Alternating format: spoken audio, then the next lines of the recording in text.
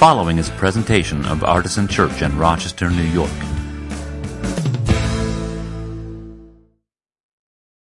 So, today we are concluding our series called World Falling Apart.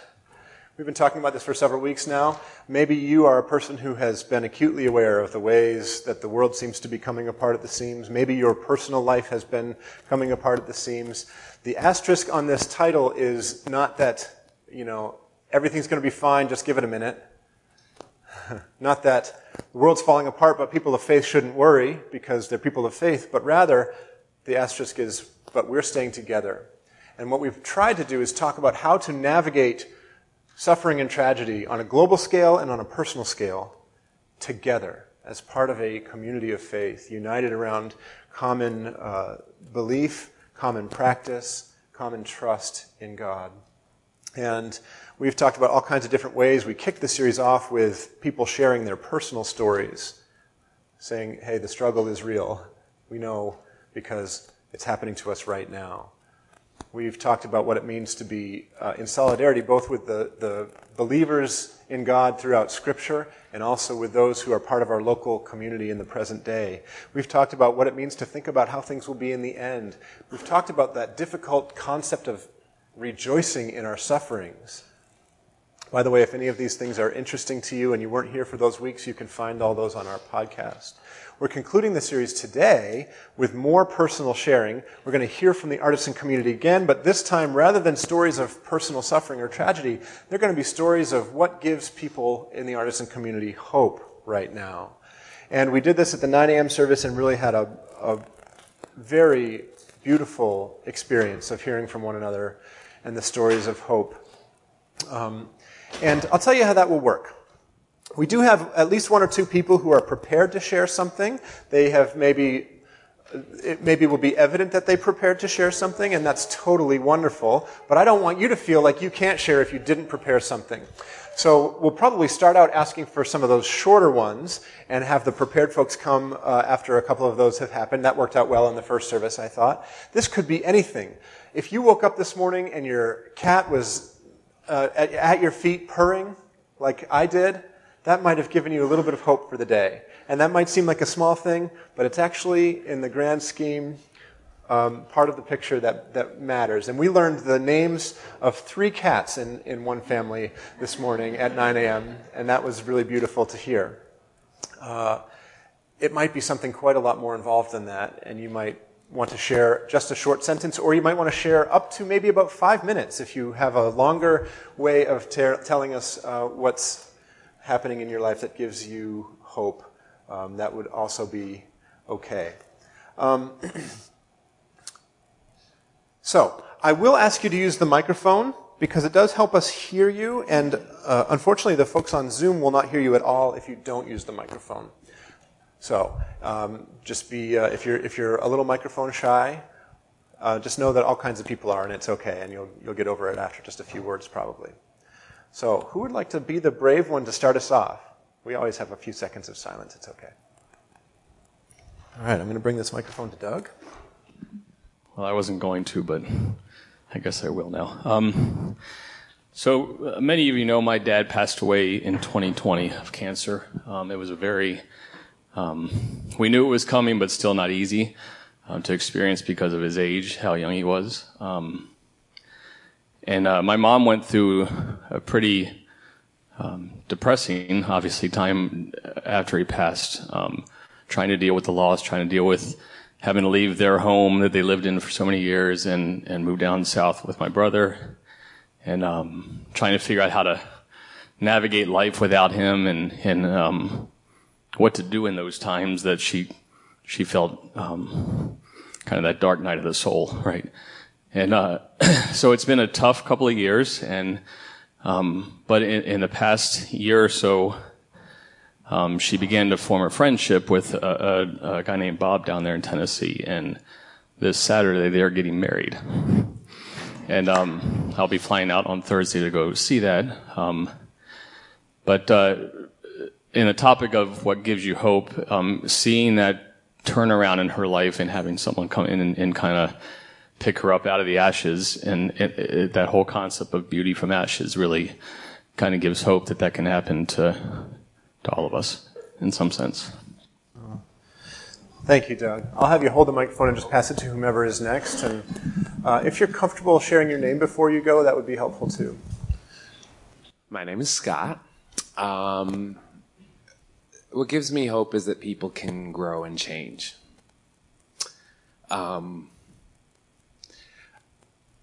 I've changed a lot in 10 years. My husband has changed a lot in 10 years, but I'm specifically he's like, no.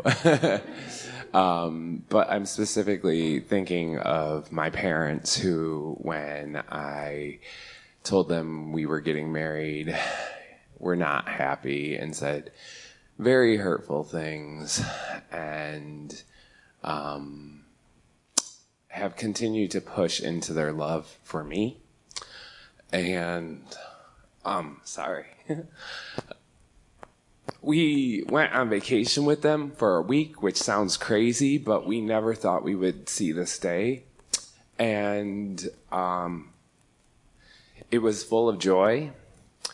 We slept in the same bed right next to their room. They took pictures of us, bro hugging it out. But those were huge steps for my parents. And I don't know, it just gives me hope that there's still room to grow. And it gives me hope for when I see people that are stuck, that we don't know what God's doing in them or what can prick their hearts. And so it gives me hope.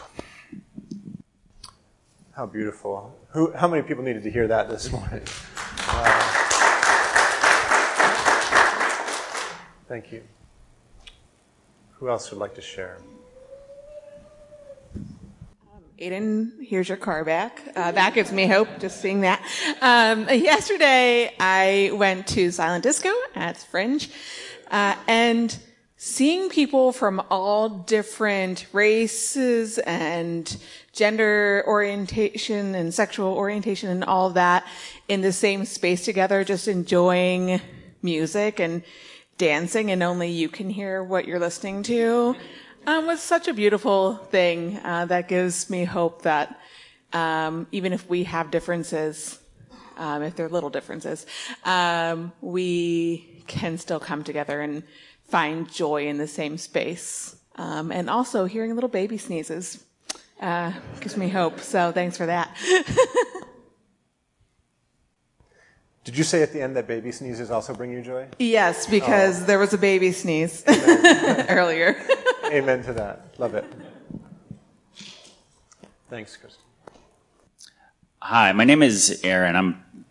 Most of you guys don't know me because my wife and I and our family are new to Artisan, but I had approached Scott when he first pitched, the opportunity for people to come up, and after I kind of shared a little snippet of kind of what I was hoping to share, he thought it best to share at the end. So I'm 39 and I became a Christian when I was 18. And so if I had to kind of describe the first half, so the first 10 years or so, and the second 10 years, I would say the first 10 years was just a veneer, in terms of I did the things that I thought I was supposed to say and do as a Christian. And oddly enough, I remember talking to my dad last night about this and how, looking back at those years in my 20s, how insular and closed off I really was, and how much of a conflict it was creating inside of me. And my 30s can be aptly described as basically an existential crisis when we had our first daughter, who's 10 now, and all of these dormant issues just kind of came to the forefront. And it all kind of came to a head in these last few years where I was just dealing with addiction and depression and anxiety to the point where, even though I've been in therapy for the last 9-10 years, this past December, I remember telling Bethany, my wife,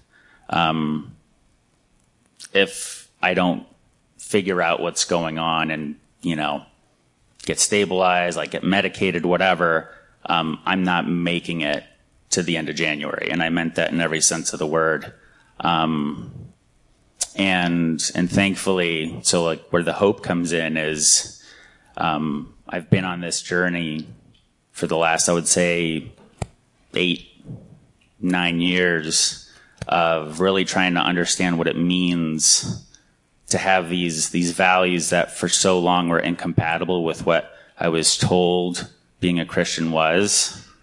And it took a lot of pain, a lot of misery for me to kind of come out to now this year. I can confidently say I feel like I'm finally living out my life in a way that's in line with my values, my virtues, and what I believe all people are deserving of. And so my hope comes from that. My hope comes from feeling at peace, being in a community like this that so embraces all of the things that I have so long embraced, but felt in conflict with the external piece of what I was told I shouldn't embrace,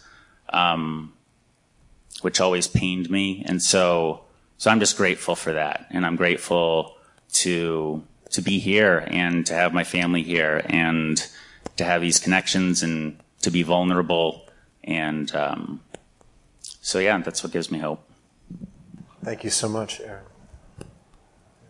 My name is Margie, and what gives me hope is Allie, my partner, who has bravely taken on hospital chaplaincy and all of its trauma and scariness, and then comes to my house and makes me happy every day, despite like a whirlwind of a year. So you give me hope, and it's Allie's birthday today, so another year. So one more year. Oh, I love it. Happy birthday, Allie.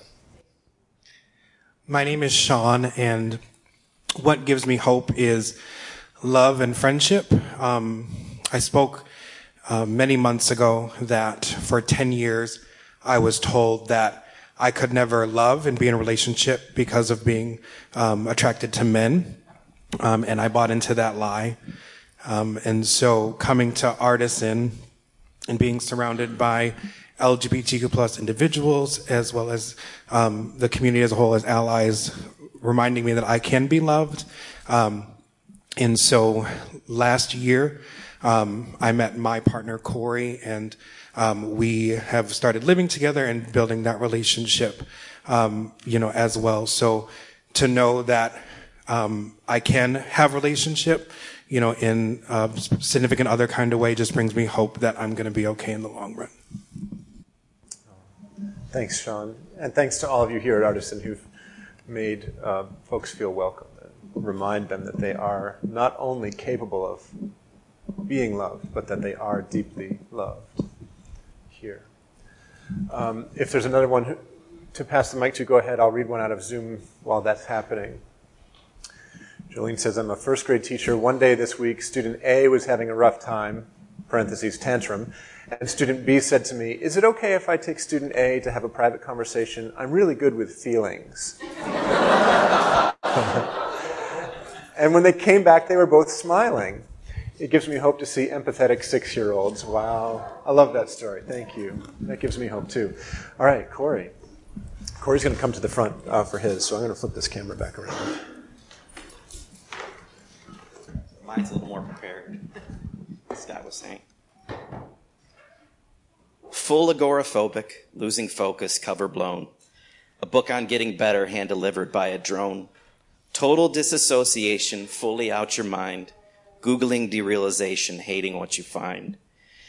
That unapparent summer air in early fall.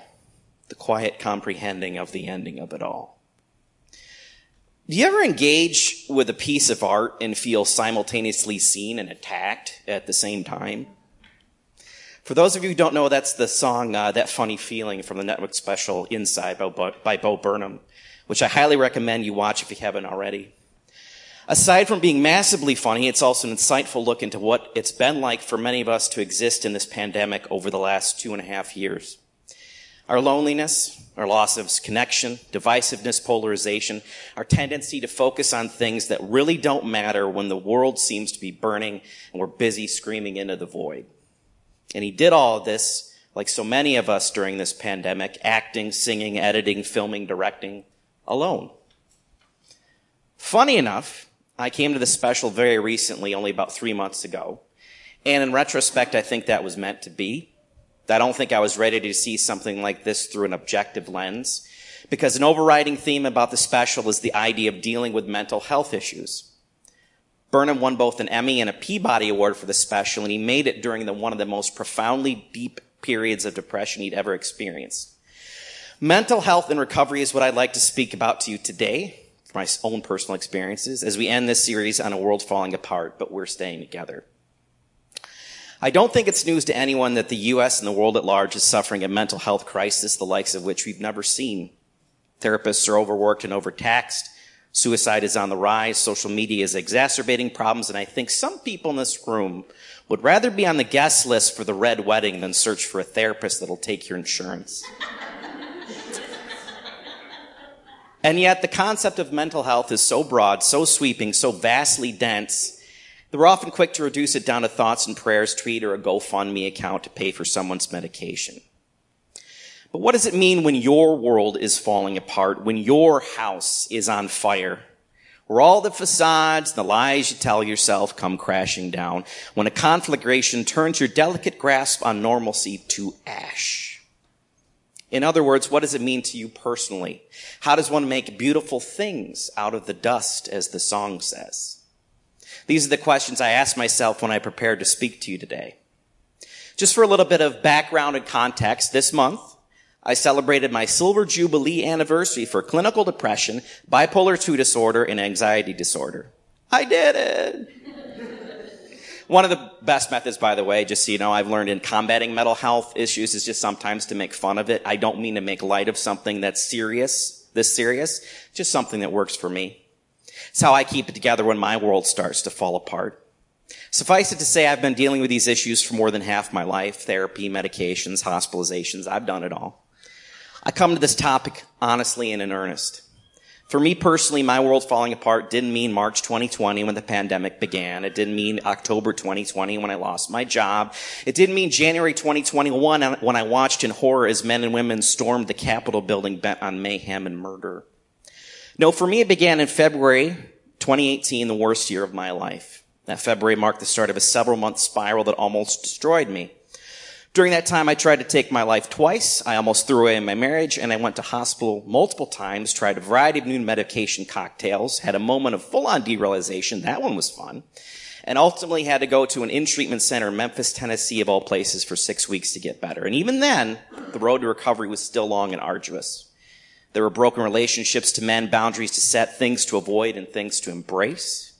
And slowly, methodically, frustratingly, I began to put my life back together after my world had fallen apart. It wasn't until September 2019, a full 18 months after this began, that I felt back to my old self.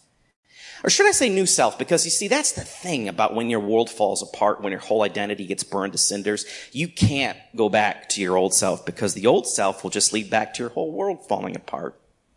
As it says in Luke, there is a baptism with which I must be baptized, and how great is my anguish until it is accomplished. Trial by fire, that's an understatement. For me, putting my world back together meant finally admitting that I needed to be in therapy continually, not when a crisis hits. It meant I had to be fully open and honest with everyone around me about how I was doing, especially my wife, who is my rock, and objectively the best spouse I could wish for. It meant setting boundaries, speaking my mind, saying no when I meant no. It meant fundamentally, finally, and categorically to stop questioning the why of everything, the why of what happened to me. It was a lot of things that came to play. But things fundamentally got better. I started to really put my world back together when I fully understood the words of Isaiah 41:13. For I am the Lord your God who takes hold of your right hand and says to you, do not fear, I will help you. Or to put it more crudely, forget the why and what's the how. The how is Jesus, empathy incarnate. who knows the depths of my despair because he felt those things on the cross. Despite all the tools I've learned to use and all experience I've gained, I'm left with a stark reality, the knowledge that I'm going to encounter mental health issues for the rest of my life. This is not something that's going to go away. So how do I reconcile that? How do I live with the knowledge that my world could fall apart again at any time? Anyone who knows me knows that I'm a film buff. I have a podcast I've done weekly with my friends since the pandemic began. That always would give me hope. I love the theatrical experience, and I'll wax poetic for hours about the best Indiana Jones sidekick. By the way, the answer is Sala. I will not be taking any questions at this time. In any case, I'm passionate about movies because I believe in the transformative power of film. In late 2016, I saw Arrival, one of the most profound experiences I've ever had. It hit differently because I'd lost my mom that year. I remember walking back to my car and sitting down and just sobbing for 10 minutes. The overarching theme of the movie explores the question, knowing that you'll get hurt, sometimes profoundly, is making connections worth it. So when it comes to the question of how do I reconcile the knowledge that my world could again fall apart, I'm comforted by the words of the lead character, Dr. Louise Banks, who said, despite knowing the journey and where it leads, I embrace it and I welcome every moment of it. I've given you my own personal experience of a world falling apart, but what does it mean for us collectively as the church? How do we stay together when the world is falling apart? How do we go on and be the living Christ in the world around us? How do we protect against cynicism and apathy? I don't pretend to have an answer to that question, but again, I take comfort in another's words. The great 20th century Christian writer J.R.R. Tolkien saw the world fall apart in the trenches of World War I. His experiences would go on to directly influence his magnum opus, The Lord of the Rings. You may have heard of it. When you think about how we move forward in a world that's dark and falling apart, I would leave you with these words spoken by Sam to Frodo on the way to Mordor. It's like in the great stories, Mr. Frodo, the ones that really mattered.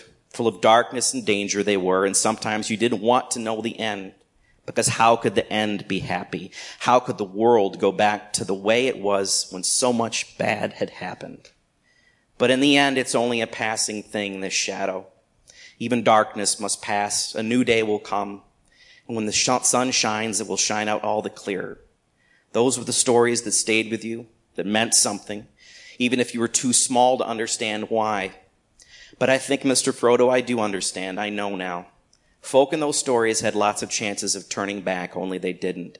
They kept going because they were holding on to something, that there is some good in this world, and it's worth fighting for.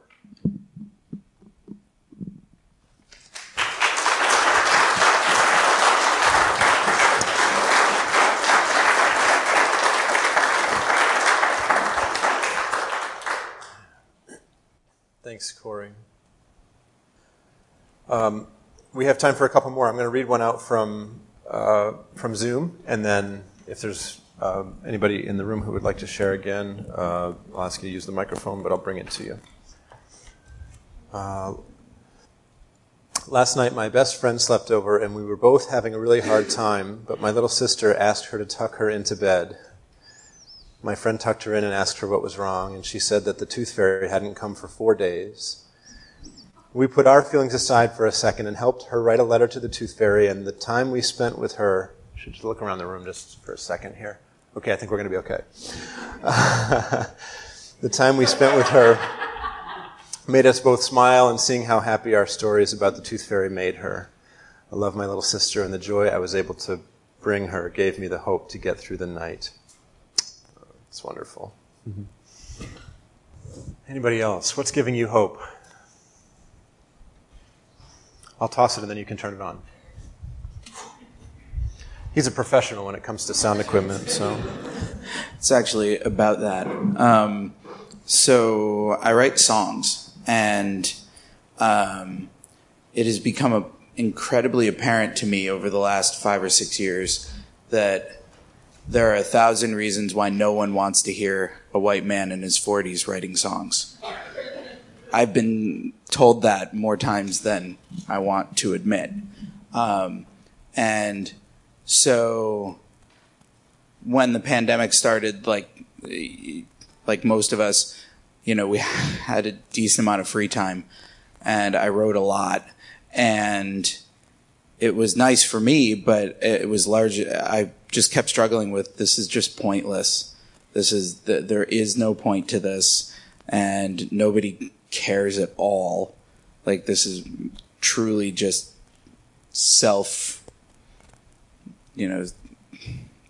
it must be just for me. And during that time, I wrote some of the most personal things that I've written. One song in particular about a photograph from my first wedding album. A photograph in which my father is standing next to me and my groomsmen are standing around, and we're wearing ascots because what else do you do? And everybody looks like they're having a very good time, but I distinctly remember that photograph, and my father does too. In that photograph, my father is telling me that he has a roll of Canadian quarters in his dashboard and that he can get us to Canada in 3 hours. And as a 22-year-old, I didn't listen, and 7 months later, I had a brand new house, 2 cars, and no spouse, and an amazing amount of debt that I couldn't pay for. So I put together a song about it. It means a lot to me. They largely think no one else really cares, and that's fine. Until we played it this past week. And the number of people that came up to me and said that song was very powerful. Really, that meant a lot. 'Cause I think the thing that I find myself fighting the most when thinking about when things come apart is the absolute futility of creating art in the 21st century. And the amazing frustration I have with not being able to do much of anything else except for creative things that are not valued at all. And so it was very nice to get a little bit of a little kick in the butt saying that, okay, this was nice for 5 or 6 people. So there's that. Thank you. Love that. Got time for 1 or 2 more. What is giving us hope? As a person who works with kids and sees kids, they're given, like, the kids are all right. Like, I think that, they always say, like, better, do better. And a lot of us were raised in a way that we wish was better. And now we're raising our kids in a way that we hope is better. And so it just gets incrementally better each time. And just like the stuff that I see young people talking about and caring about, especially kids, like acceptance of kids who are different. Like I've had conversations with kids and they'll just be like, oh, like what are their pronouns? Just like out of like with no prompting. And I just want to like kind of carry that as like a little candle of the kids are all right. They're going to be all right. Yeah. Thanks, Sarah. Last call. All right. Thank you so much. Those of you who shared, all of you who listened, in the room, on Zoom. There might even have been some sharing on Facebook. I don't get to monitor Facebook as we go, but Facebook friends, I hope that there's something giving you hope today too. These experiences are so important because they tell us things that we would have never been able to know beforehand, and they're things that I couldn't tell you. So hearing the voices of the people of Artisan Church is always one of my favorite things to get a chance to do. Thank you so much. For more information, visit us at artisanchurch.com.